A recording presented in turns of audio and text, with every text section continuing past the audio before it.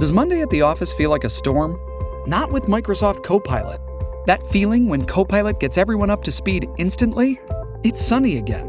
When Copilot simplifies complex data so your teams can act, that sun's shining on a beach. And when Copilot uncovers hidden insights, you're on that beach with your people, and you find buried treasure. That's Microsoft Copilot. Learn more at Microsoft.com/AI for all.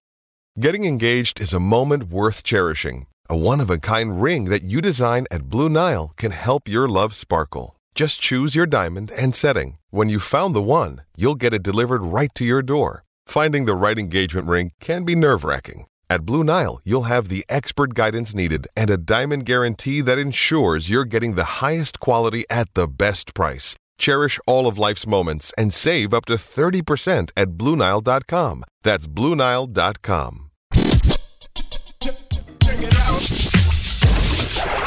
Hey, Al McCoy here, and you are listening to the Solar Panel, the Phoenix Suns Show. So we want to hear from you on how you became a Suns fan. So head on over to our Facebook at Suns Solar Panel. Leave a comment at the top post. Let us know how you became a Suns fan. Each week we're going to read one off. This one comes from Robert Hummer, who said he grew up in Phoenix and went to the Madhouse on McDowell with my dad and had the greatest time. It was 1988. Every year after that, I got to go to a few games, but I just remember listening to the games. Good old Al McCoy calling out Shazam and hanging out with my dad. I've never had another favorite team. Yep, that's how I grew up. Watching on TV or listening on the radio with my dad. Yep, same here. The radio was a big experience. I've talked about that, where we were too cheap to have the cable, so I would listen to the home games on a little black Emerson radio in my room, and Al McCoy was basically my window to this team, and that's why to this day I have the utmost respect for Mr. McCoy. Yeah, they were on Channel 9, local Channel 9 for years until they got good enough to have to put themselves on cable and all that. But they were on. I loved it. I watched them on Channel 9. It was simulcast with Al. Calling the game on the radio as well as being the TV guy, and then they actually got themselves on cable and got different hosts and stuff like that. But what city did you grow up in? It was Channel 45 here, my friend. Did 45. Why am I thinking 9? It was 45. KUTP, right? Yes, back in the day, and then wasn't it UPN 45 for a while? No, there's not even a Channel 9 in Phoenix. No, there was a local Channel 9. Yeah. Were you down in? I was in Phoenix. Channel 9 in Tucson. No worries. Dave can't remember anything. I'm getting too old. How it was, First is I don't remember the Desert City 6 because I was 4 years old at the time, and then now I don't remember the channel number. Back in the 80s. Yep, I'm losing it. We've had some listeners killing us because we didn't remember the Desert City 6. Yeah. Let me make it very clear. When they were playing, I was -9 years old. So there's a good reason I don't remember that. Because nothing ever happened before Greg was born. No, but how do you have a memory if you weren't there? You can't. That's the problem here. I know of the band. I just didn't know they were named the Desert City 6. I'll tell you this. We're probably the only podcast that would even acknowledge the Desert City 6 of the 500 Suns podcast. So we have that going for us. Hey, we're also the only Suns podcast that would talk about the Desert City 6 3 weeks in a row. Wouldn't that be so cool if there were listeners we could do an interview? I'm guessing they're in their 80s or 90s at this point. Yeah, well, this is the new radio. Podcast is the new radio, so maybe they are listening. Which, by the way, we are on Spotify now. So if you haven't had a chance to check us out on Spotify, you can listen to us there. So you're listening to the Solar Panel Phoenix Suns Show. You can find us on all things social media. Just search at Sun Solar Panel on Twitter, on Facebook, on Instagram. You can follow us individually on Twitter as well. Myself, Tim Tompkins at Radio Tim NBA, Greg Esposito at Espo, and Dave King at Dave King NBA. Don't forget about Brightside Night, January 8th. I hear that Dave King has a giant campaign for Giving Tuesday set up for Brightside Night. Yeah, it's where I'm going to tweet out, hey, donate on Giving Tuesday. It's awesome. Mm-hmm. I also did the everybody donate on Thanksgiving. And while we got a lot of donations, and I really, really appreciate it, we're well over 500 tickets now, but we have a long, long way to go for Brightside Night. Please find the link on the website, find the link on my profile on Twitter and Brightside's profile on Twitter as well, and donate.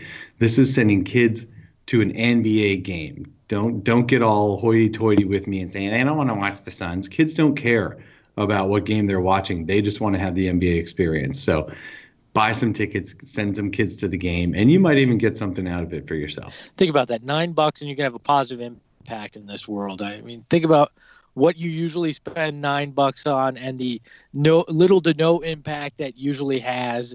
This can actually really change something for a kid. I mean, it could wind up creating a lifelong fan. It could be one of those moments that helps a kid who's having a tough time realize that there's people out there that care. Just take a chance on $9 and see what you can do in this world.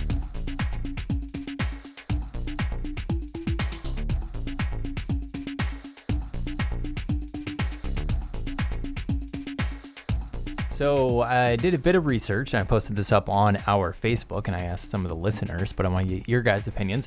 And the question was, do the Suns need to change their scheme in close game situations? Right now, the Suns are 2-3. They were 1-3 at the time of posting this. This was before the Bucks win.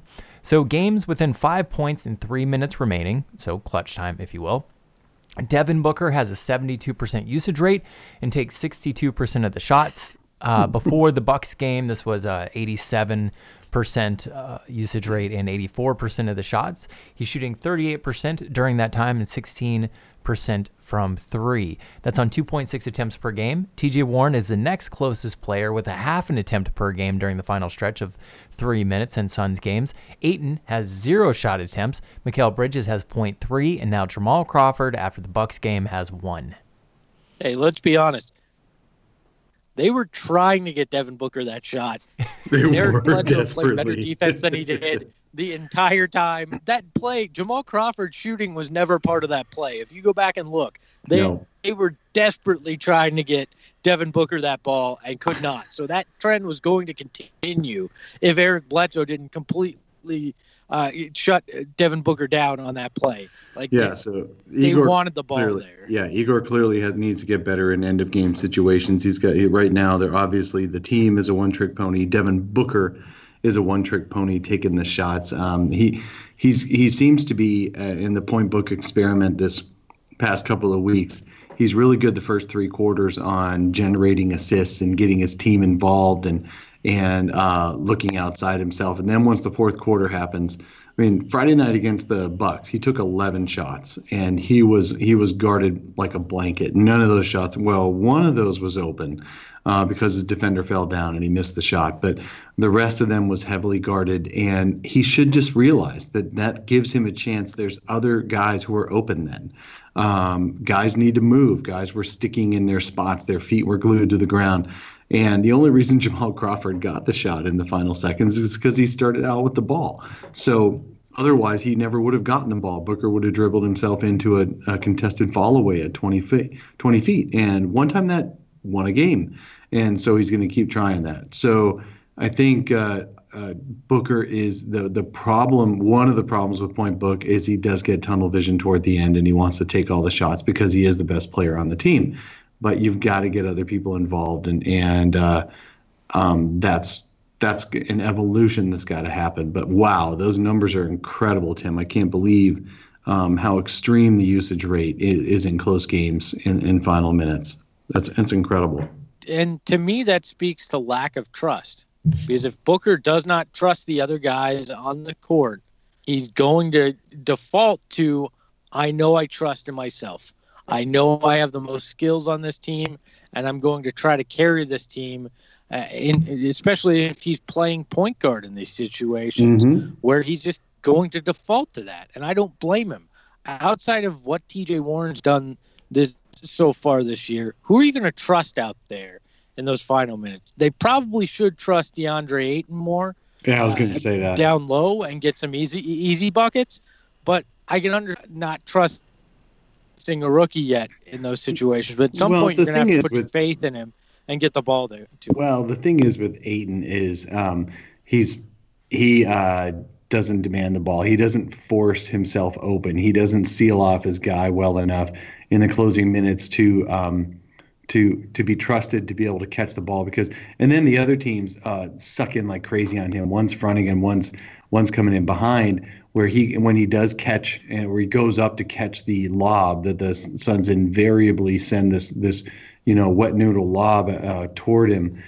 There's three guys trying to deflect the ball. So I can see why in crunch time there's a little bit of a reticence to try to lob that ball in like that to him. But they've got to come up with a play, because once Ayton does get the ball in his hands, he does know what to do with it. He either does pass out to an open guy because three guys have sucked in on him, or he turns around because he's got a smaller guy on him and he scores. He's got a really good touch around the rim. So, yes, the Suns need to figure out ways to get the ball more to Ayton in crunch time, but Ayton has to figure out ways to get himself more available to receive a pass. To be clear, Ayton has 0 shot attempts in the final 3 minutes of games so far this season, with games within 5 points anyway. And I think that's wrong, because if you watch him on offense, he does do decisive good things with the ball. He very rarely just gives up on the play and lobs it back out to his guy at midcourt. He makes good decisions. It's just that in the final minutes, nobody trusts him because he's 20 years old.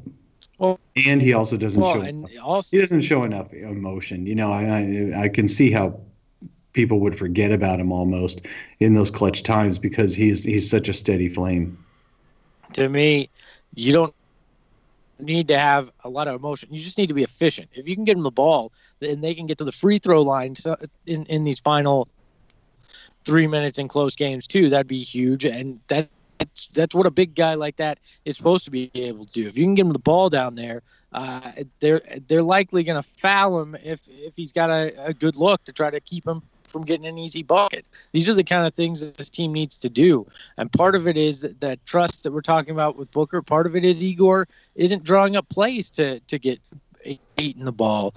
But it's got to be a more even distribution if they hope to have a better chance in these close games of winning. Because as much as I love Devin Booker, as much as I think he's got that quote unquote clutch gene, I don't think he can do it by himself, and we're seeing that, and we've seen it the last few years that he needs a running mate or two. And I think TJ Warren and DeAndre Ayton are the guys that are emerging as the people that they should be sharing the ball with in those final minutes. Well, that was interesting on Friday night. So I got a couple of points here I want to make. First was interesting on Friday night that the Suns came up completely cold when Booker tried to tunnel vision against the Bucks, and as the Bucks were going on that 14-0 run, several of those possessions ended with a bad Booker shot or a Booker turnover.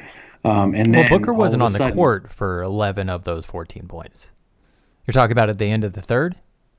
Booker? No, I'm talking about the 14-0 run in the middle of the fourth. Booker played the whole fourth quarter. Oh, I thought you were talking about the 11-0 run that the Bucks ended on. No, that was the 11-0 run. Yeah, he wasn't out there for. That was the backups. That was Crawford and Kanan. But God, that was Booker was out there. Lineup. Booker was out there the whole fourth quarter in that 14-0 run. He had at least 2 turnovers and 3 bad shots. He was 3 for 11 in the fourth. Booker was. And nobody else took more than, I think, 4 shots in the fourth, and Crawford went 3 of 4. But I guess what I'm saying is that those numbers bore themselves out on Friday night against the Bucks until TJ Warren got Trevor Ariza first got a broken play 3. Guess what? Off of an Ayton pass, because Ayton did make a good pass into the corner as the Suns finally did get the ball into Ayton in that fourth, and then Ariza made the 3 in the corner with nobody on him because they all sucked in on Ayton. And then TJ Warren in the open court got his 3-point play, and so they got those 6 points to tie it up before the Crawford thing. So yes, Booker needs to trust his teammates more, and his teammates need to make more plays when they do touch the ball, which they finally did. I think the Suns are going to figure it out. I think Igor's going to figure it out. What I thought was really interesting is that one of the things that Igor's kind of bad at is subbing for offense and defense, especially in dead ball situations in clutch time. As we all saw against the Celtics, he left Kanan and Booker out there for that final possession when he never should have. And then last night, Jamal Crawford literally subbed himself out before that final possession where the Bucks, when Ayton got lucky on Antetokounmpo, but Crawford literally subbed himself out and then got himself subbed back in for that game winner. So that was really well done finally on an end of game rotation change. And I thought that was hilarious that Crawford had to go and tell the coaches to take himself out of the game for that possession and put Bridges back in. Let's be honest. If Middleton had any sense of timing, the Suns don't win that game. They weren't exactly guarding him real well. He had that shot if he had gotten it off in time. That forced him to double clutch. I mean, it's all about how you say it, Greg. Yes. I can spin it. I know. I did it for 5 years. I just don't feel like it right. It was incredibly tight defense to force him to double clutch and run out the clock before letting it go. Yeah, that's what it was. Okay, Dave, we'll roll with that. So the free throw disparity. All right, so the Suns are 29th and getting to the line in attempts per game at 20.1. They are 24th in fouling opponents getting to the line. Opponents are averaging 26.8. Some of these have seemed a little bit ticky-tack, but I hate to be like, oh, the damn refs. But it does seem more interesting. Ann Myers Drysdale, who refuses to, I don't think she blames the refs very often at all, and she couldn't contain herself in Friday night's game against the Bucks. She gonna get fined for that? I don't know, but she could not contain herself, man. I hate blaming the refs, but I guess I am right now. Well, it was the same ref on Friday night that was also the same ref for the Sixers game, right? Yeah. So, he's a rookie. It's only his first few NBA games ever. Yeah, poor guy. Dude, being a ref would be during so that 14-0 run, he called 2 techs. The Bucks got 2 points off of technicals from Suns complaining about foul calls. From the bench, right? Yeah, one was from the bench and one was Booker. Oh, yeah, that's right, Booker. Don't want to give up points. To your free throw point, I mean, DeAndre Ayton needs to get to the line more. And part of that is, as we talked about, he's not getting the ball later in games. Even Devin Booker, needs to get to the free throw line more. This is all about aggressiveness and putting yourself in a position to create fouls by the opponents. And this team is just not good at that. A list of Suns players' free throw attempt rate. Who would you guys guess has the best free throw attempt rate of a player that is currently on the team? Josh Jackson. No, he is 5th or 4th. Anyway, Dave. Richaun Holmes. Yep, 34.5%. Yeah, I figured it was one of those two because Josh Jackson's as wild as he can be at times, is aggressive, will drive the lane, will try to get to the hoop. That's how you draw fouls. And Richaun Holmes isn't afraid to bang down low, and that's another way. It's about arms and wild motion and stuff like that to create separation. You can now play the solar panel hands-free. Just say to your Amazon smart speaker, Alexa, play podcast Sun Solar Panel. Who knew Alexa was good for more than just setting kitchen timers?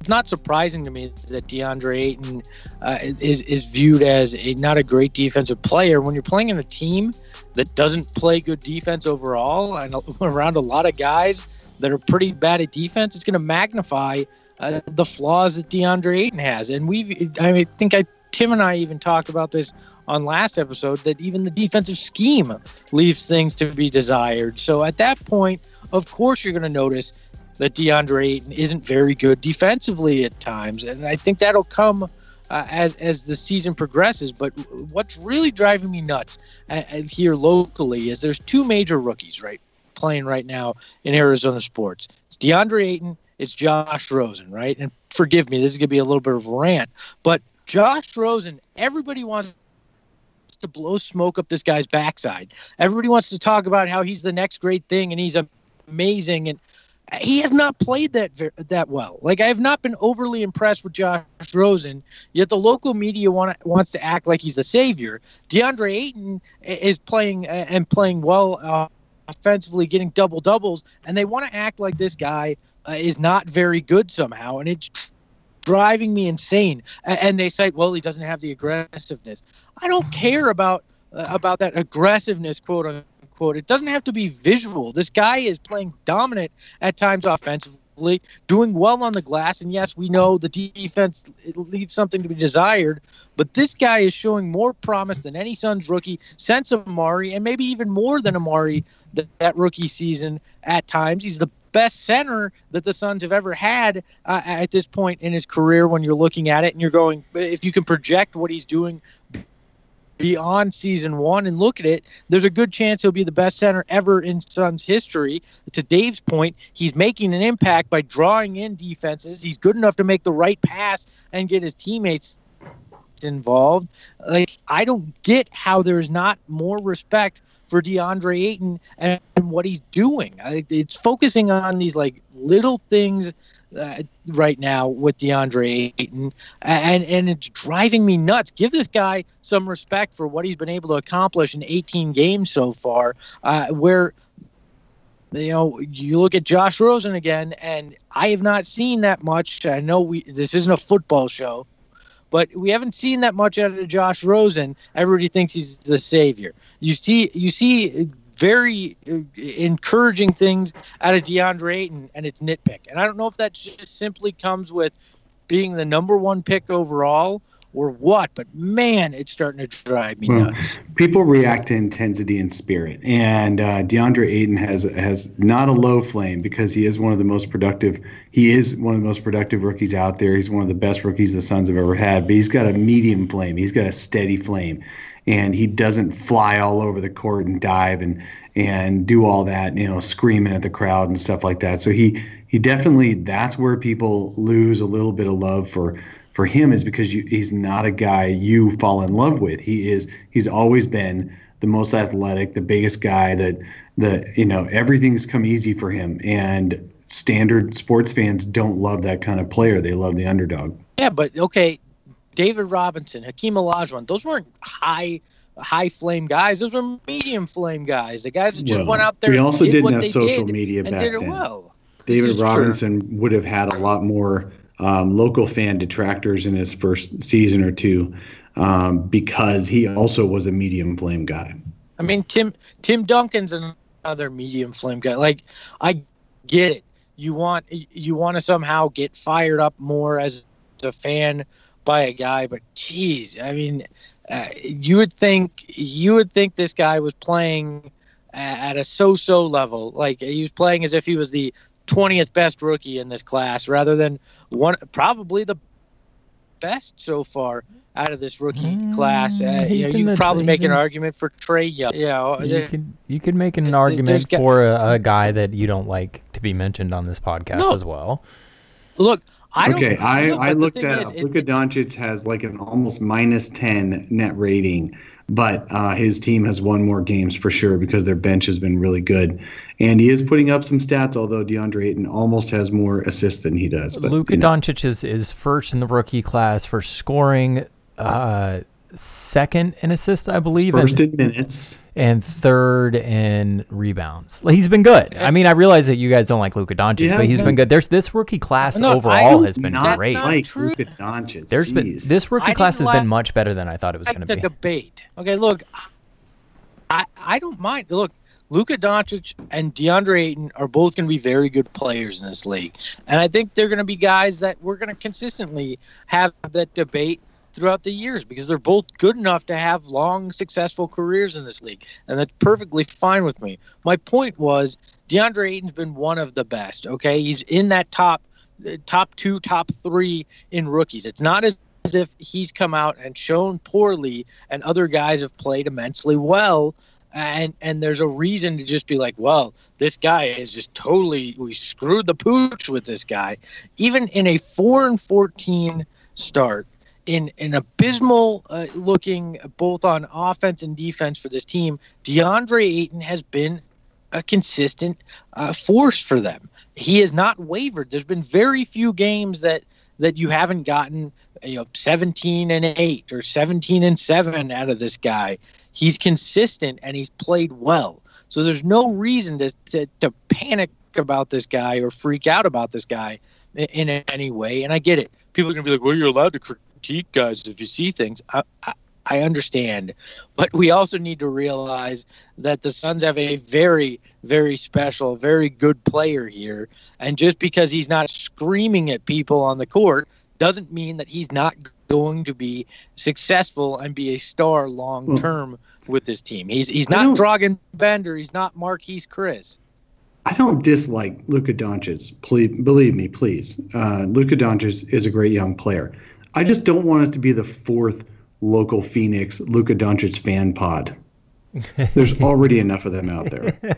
Tim, if you want to join those pods, you're welcome to. No, I like you guys. I like you guys. Hey, I don't want to join them. Somebody said, hey, you can get Luka Doncic in a deal to add him to Booker and Ayton.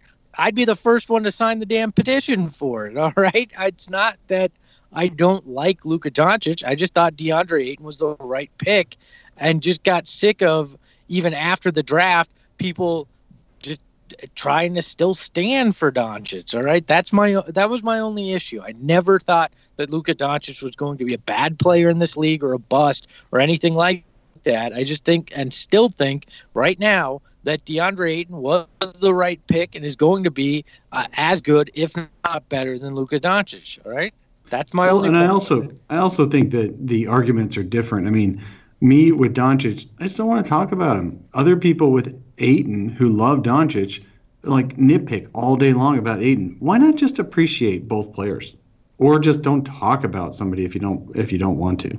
It's just crazy all the nitpicking that DeAndre Ayton gets. I mean, the guy is pretty damn good. But, I think gone on and on. It's because I think a lot of the nitpicking just comes with being the number one overall pick. I think whenever you are the number one overall pick, the expectations are higher. He was being nitpicked before he was picked number one. Yeah, I mean that's part of it. But I'm talking about, like, from the fan base specifically. I think that the expectations when you are the number one pick are just always going to stay with you, rightfully or wrongfully. I mean, but hey, at least we didn't get a Markelle Fultz, right?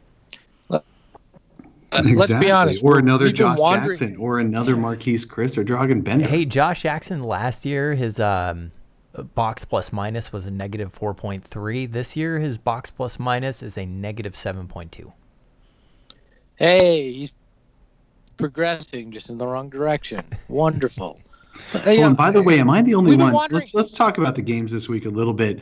Am I the only one who thought Wendell Carter Jr. was like half the size I thought he was? Like, again, in that Bulls game, the dude looks like a small forward size-wise. I don't know. Yeah, he was smaller than that. I thought he was about 8 in size, but he is nowhere close to that. No. Yeah, not exactly the imposing force that. Yeah, that's what happens when you don't watch a lot of college basketball, which I don't think any of us really do.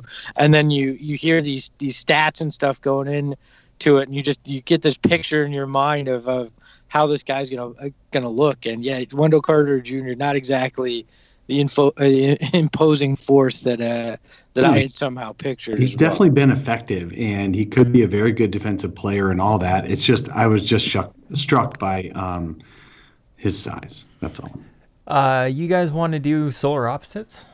Yes. All right. Let me pull up the timer, because I don't want Tim to freak out that we're not timing this. All right. A minute each direction, and then 30-second rebuttals. Dave, unlike you, I remember how this segment works. So I'll never forget. I'll never forget it again. That's for sure. Let's do this, gentlemen. It's time for Solar Opposites, where we take opposing views on the same topics.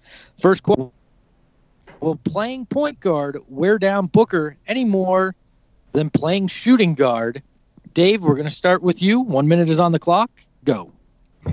I personally think it's going to wear him down, because he's getting bodied the entire time he's got the ball in his hand, and the more he's got the ball in his hand and dribbling it and trying to create shots, the more worn down Booker's going to get.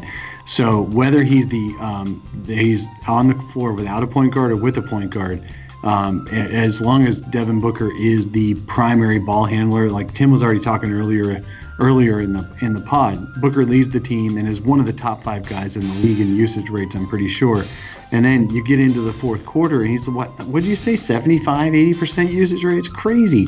And if you let him start out every play, it's going to end in every play with him taking a contested shot. So, and that he's got guys all over him, embodying him up and all that. That's why I think he's going to wear down. I really don't think Devin Booker as your point guard is going to last as long as Devin Booker is your shooting guard. It's just not going to happen, and Booker's going to end up playing 50 games again this year. Time's up. Time is up. Tim, if you want to just edit in your argument from last episode here, that's fine, but I will let you have your minute starting now. To Dave's point, when it comes to usage rate down the stretch in games, I mean, usually your team's best player, if you're talking about the Raptors, for example, with Kawhi Leonard, or you're talking about the Boston Celtics with Kyrie Irving, when games are within 5 points, the best player tends to have the ball in his hands, and in those situations, even Kawhi Leonard is the one bringing up the ball. So I just don't think that the late game usage rate is a very viable argument for somebody. And as far as putting more wear and tear on his body because he's the one that's dribbling the ball, just look at the last play of the. It's not the dribble. Hey, my minute. Hey, I'll give you. If you an additional 5 seconds, go ahead. If you look at the last play of the game against the Bucks, when Devin Booker didn't have the ball, he was getting bodied just as much. So whether or not he's having to run around screens, guarding shooting guards, like that is going to take multiple hits on your body, the same as it will if you're the point guard. And if you want to talk about mentally that putting wear and tear on your body, fine. But physically, it just simply does not put any more wear and tear on your body to be the one with the ball in your hand. I can't believe you didn't go all the way. Yeah, I got 30 seconds here. I can't believe you didn't go all the way to calling me having the dumbest take on the internet like you did the other day, Tim. So I commend you for keeping some restraint there, but it is not the dumbest take. Yes, he would have to run through screens and all that as the shooting guard running around and all that. That's true, but I just think the wear and tear of the pressure mentally as well as physically, it's just gonna wear him down too much. Tim, it's time for your 30-second response. As far as if you want to talk about mentally what it does to Devin Booker to have the ball in his hands, like that part I simply don't agree with you on. You could say it's a thinking position, and so it requires more mentally, and that's going to wear him down mentally. But I think that Devin Booker, if you look at him, he enjoys having the ball in his hands. I do not think, though, that having point book is the answer long-term for this team, but simply saying that because he's playing point guard rather than shooting guard is going to put more wear and tear on the body. Time's up. Isn't true. All right. You missed it. No, that isn't true. Did not make it in the cut. I'm not counting that when I pass judgment on both of you here, which is fun to be able to do that finally. I sit here and I've heard both sides of this, and I lean towards Tim in terms of the thought process here, and we went through that on the last episode. I'm going to have to give Tim the point, though, for a different reason. Simply because I know Dave wrote this question because he had beef with Tim about what he said last week on the last episode. And Dave wasn't man enough to just write the question about saying, why did you hate on me in the last episode by shredding my opinion on this. I said that in my argument. Yeah, but I wanted the full question should have just been, Tim, why did you hate on me last episode? And that's what the whole debate should have been, because it was obvious that's what you really wanted to do. All right. I don't know that you would have won that argument. I just would have been more impressed with you if you'd come out and not been passive-aggressive about it. All right, next question. Could Richaun Holmes have a bigger impact with starters than Ayton does because of his energy and effort? Tim, you get to start this one. No. And that's because of something that Dave spoke to earlier, which is the gravitational pull of DeAndre Ayton. DeAndre Ayton, if you look at all of the best 5-man lineups with the Suns, that DeAndre Ayton are not just 5-man, 4-man, 3-man, and 2-man lineups with the Suns. DeAndre Ayton is in all of them. What we've talked about earlier on this episode having to do with the lack of offensive rebounding, that's an issue. But I do think that Igor Kokoshkov, or if you're the Bucks announcer, Igor, basically that he is being used properly, and he's perfect in the second unit. He's even good in late game situations with the starting unit because he can, if they're going to switch, Richaun Holmes can switch out on guards and we can be completely comfortable with that. He moves his feet well, but he would not be better in the starting lineup than DeAndre Ayton. Time is up. All right, so we're gonna treat this like debate club, even though I originally had that same take, but I am going to do the opposite take, and I'm going to see if I can win this argument. Richaun Holmes shows a ton of energy out there. He's constantly moving. He's contesting shots. He's jumping up and blocking shots as they're coming in. His help defense is very active. He gets out there. He sets picks. He throws screens and all that. He grabs rebounds. He fights for offensive rebounds. I think he'd be a marvel in that starting lineup. And then DeAndre Ayton could help buoy the second unit and be effective out there and drawing in the defenses so that the lesser offensive players in the second unit can have a little bit more success because DeAndre Ayton is using his gravitational pull, pulling defenders in at the rim. And then Josh Jackson would be in love with having DeAndre Ayton in the second unit because Josh would be able to throw lobs constantly, weak wet noodle lobs into Ayton, and then they'd have their fill against second units, and maybe Ayton would get. Dave, your time is up. Game. Tim, 30-second response starts now. The point about Josh Jackson being able to lob to Ayton's actually kind of interesting, and I don't hate that, but that's under the presumption that Igor is doing hockey lineup shifts, and that's simply not the case. I mean, most of the time, some of the starters are mixed in with the bench units, and some of the bench units are mixed in with the starters, so it's not like it's full lineup shifts when the bench is playing. But that would actually be a really interesting thing to do, and I think that Igor should try it one game just to see if it works. No, I have to win this one, man, because Tim just switched arguments right in the middle. I did it. So, it's interesting. Yeah, it's interesting. So you have to give me this point, Greg, and I'm just going to talk for the next 30 seconds about how you have to give me the point because Tim switched because I convinced him, even though I came in with the argument that Ayton was better in the starting lineup. It is possible that Richaun Holmes could have an impact, but I think overall his impact would be less effective if full-time with the starters is all. But yeah. I'm going to give – because this is very much like whose line is anyways, and the points don't matter at all because none of us are actually keeping track of who's winning points in this. So I'm going to give Dave the point because, yes, coming in and having the original argument that you wanted taken and then actually having a convincing argument why Richaun Holmes might actually make an interesting impact in the starting lineup, you definitely get the point. To me, I've got a thought on this. What if you played both? No. Good lineup and shifted Ayton to power forward. No. I don't know. Tim, he was pretty successful in college at power forward. I'm just saying, you've got these lineups that can't rebound, right? You're not having effectiveness. Maybe try that one game. I'm not saying it's the solution, but maybe it actually has a positive impact on your defense and your rebound. The only kind of coach that would ever do that kind of lineup is a coach that would play Jamal Crawford and Isaiah Cannon together for serious minutes. No, we've seen the Twin Towers. I just don't ever want to see Twin Towers again. Look, I'm just saying it worked for him at U of A, and he was able to still be impactful playing with the conventional center next to him. If nothing else, Igor is a man of his principles. He believes in having a point guard that's not named Devin Booker out there, and he believes in DeAndre Ayton being only a center. He talked about that all summer, and DeAndre Ayton is only going to be a center in the NBA. He's got to learn that position. This is the first time at any highly competitive level that he's played center. I think so too. When you're looking at a flawed roster, if you're trying to get wins and you have to get creative somehow, that might not be the worst thing because it's not sustainable to have guys like T.J. Warren and Mikal Bridges and Trevor Ariza, these smaller guys playing power forward and giving up the rebounding that this roster is. I'm not saying long term DeAndre Ayton is a center, should only be a center as his main position, but you might have to get creative at some point if you want to win and not be completely abysmal this season, and that's one potential option because there's not a whole lot of options at point guard other than putting Booker there to get quote unquote creative.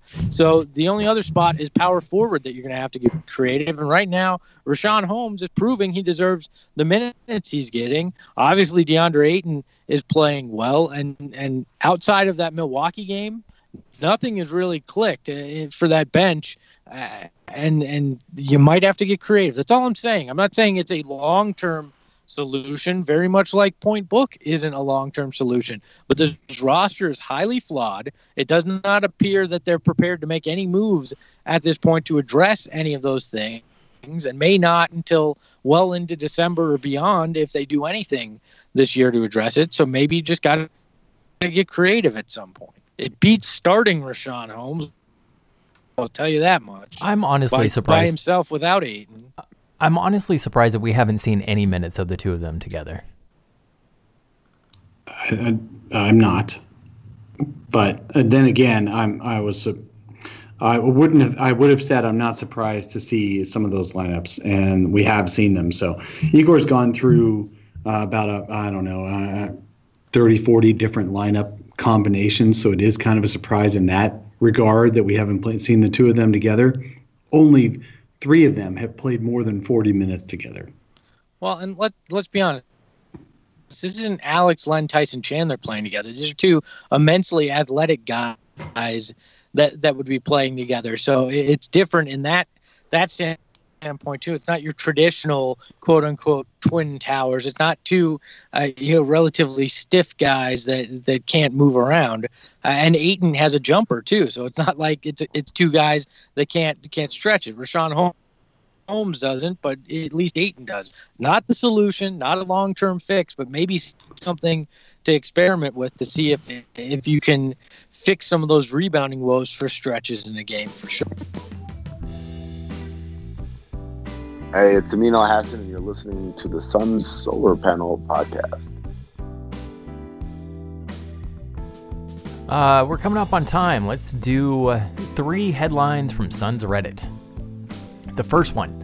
This is coming from MPSTAHL08. Postal08, I guess is how you pronounce that. And this one's funny. You can't see the picture, but I'll just have to read it for you.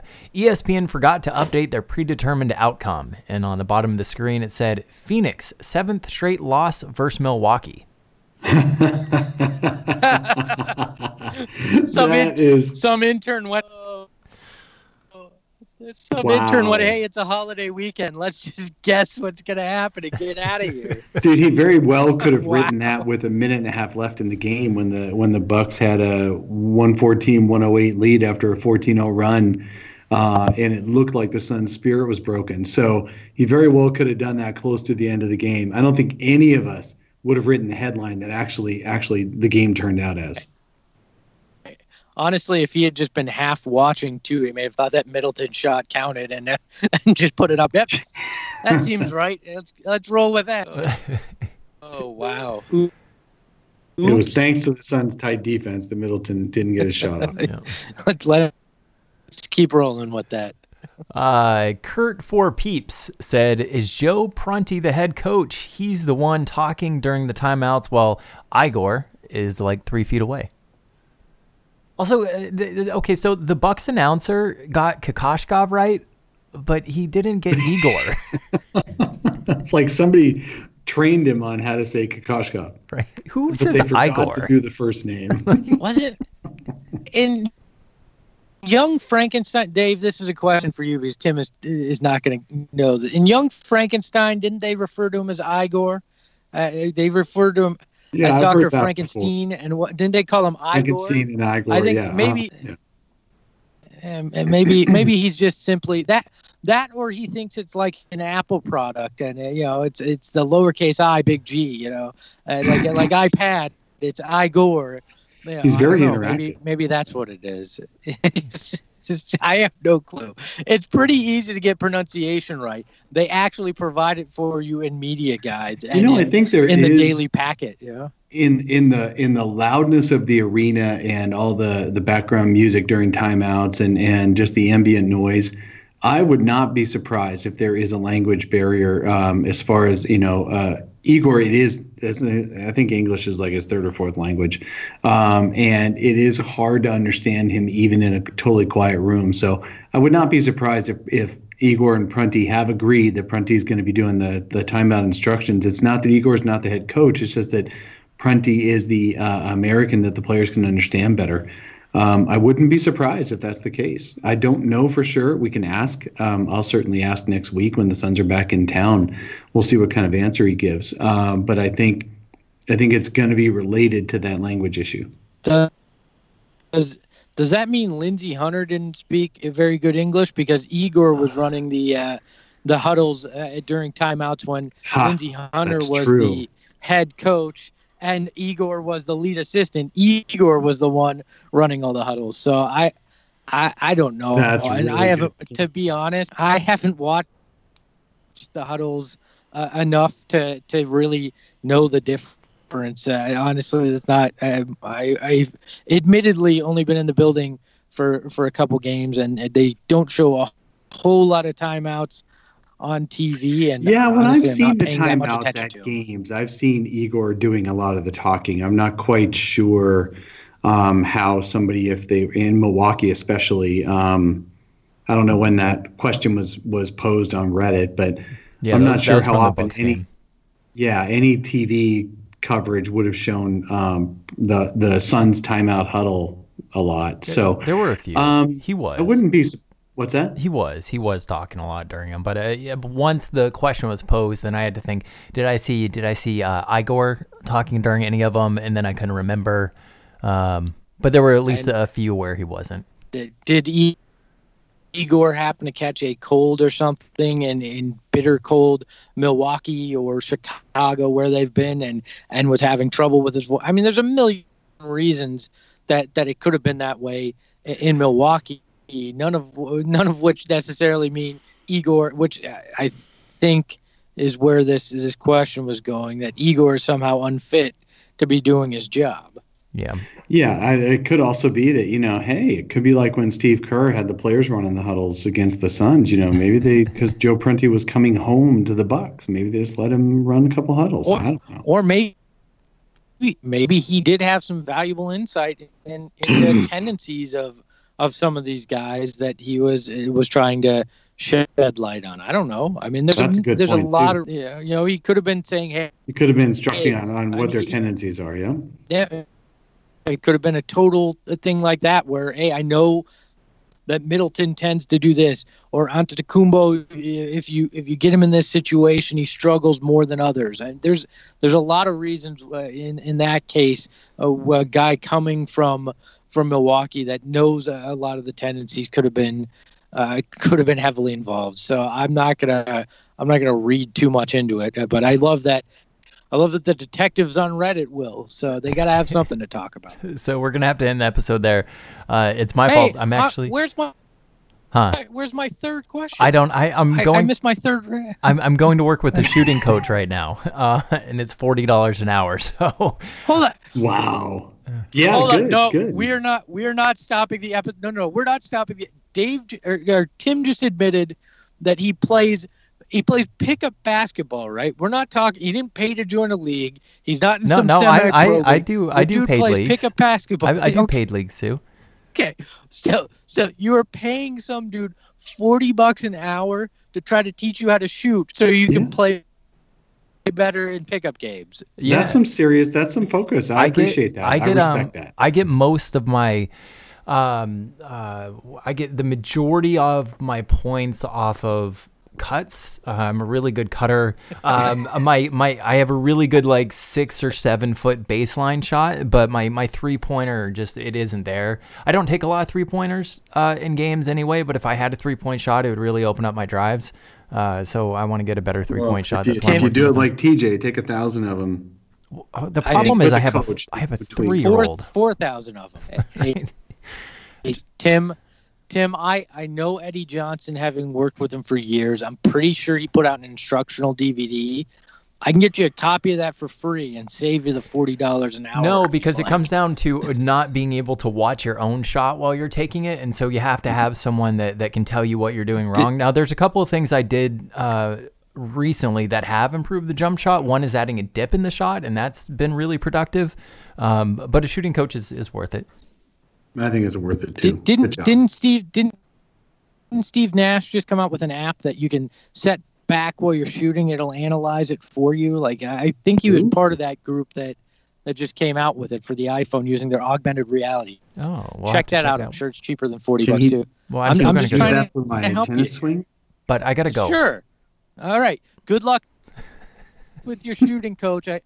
Have fun shooting. Enjoy it, Tim. Make that $40 worth it.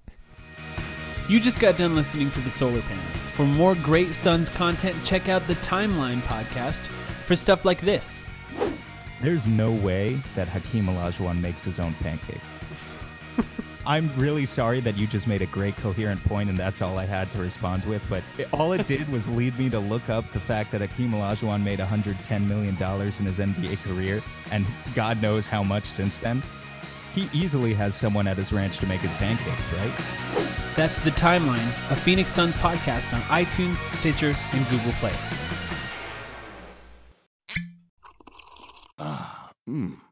The first taste of rare bourbon you finally got your hands on. That's nice. At Caskers.com, we make this experience easy. Caskers is a one-stop spirit curator with an impressive selection of exclusive, sought-after, rare, and household names in the realm of premium spirits and champagne. Discover the top flavors of the year now by going to Caskers.com and using code WELCOME10 for $10 off your first purchase. Get $10 off your first purchase with code WELCOME10 at Caskers.com. The first taste of rare bourbon you finally got your hands on. That's nice. At Caskers.com, we make this experience easy. Caskers is a one-stop spirit curator with an impressive selection of exclusive, sought-after, rare, and household names in the realm of premium spirits and champagne. Discover the top flavors of the year now by going to Caskers.com and using code WELCOME10 for $10 off your first purchase. Get $10 off your first purchase with code WELCOME10 at Caskers.com.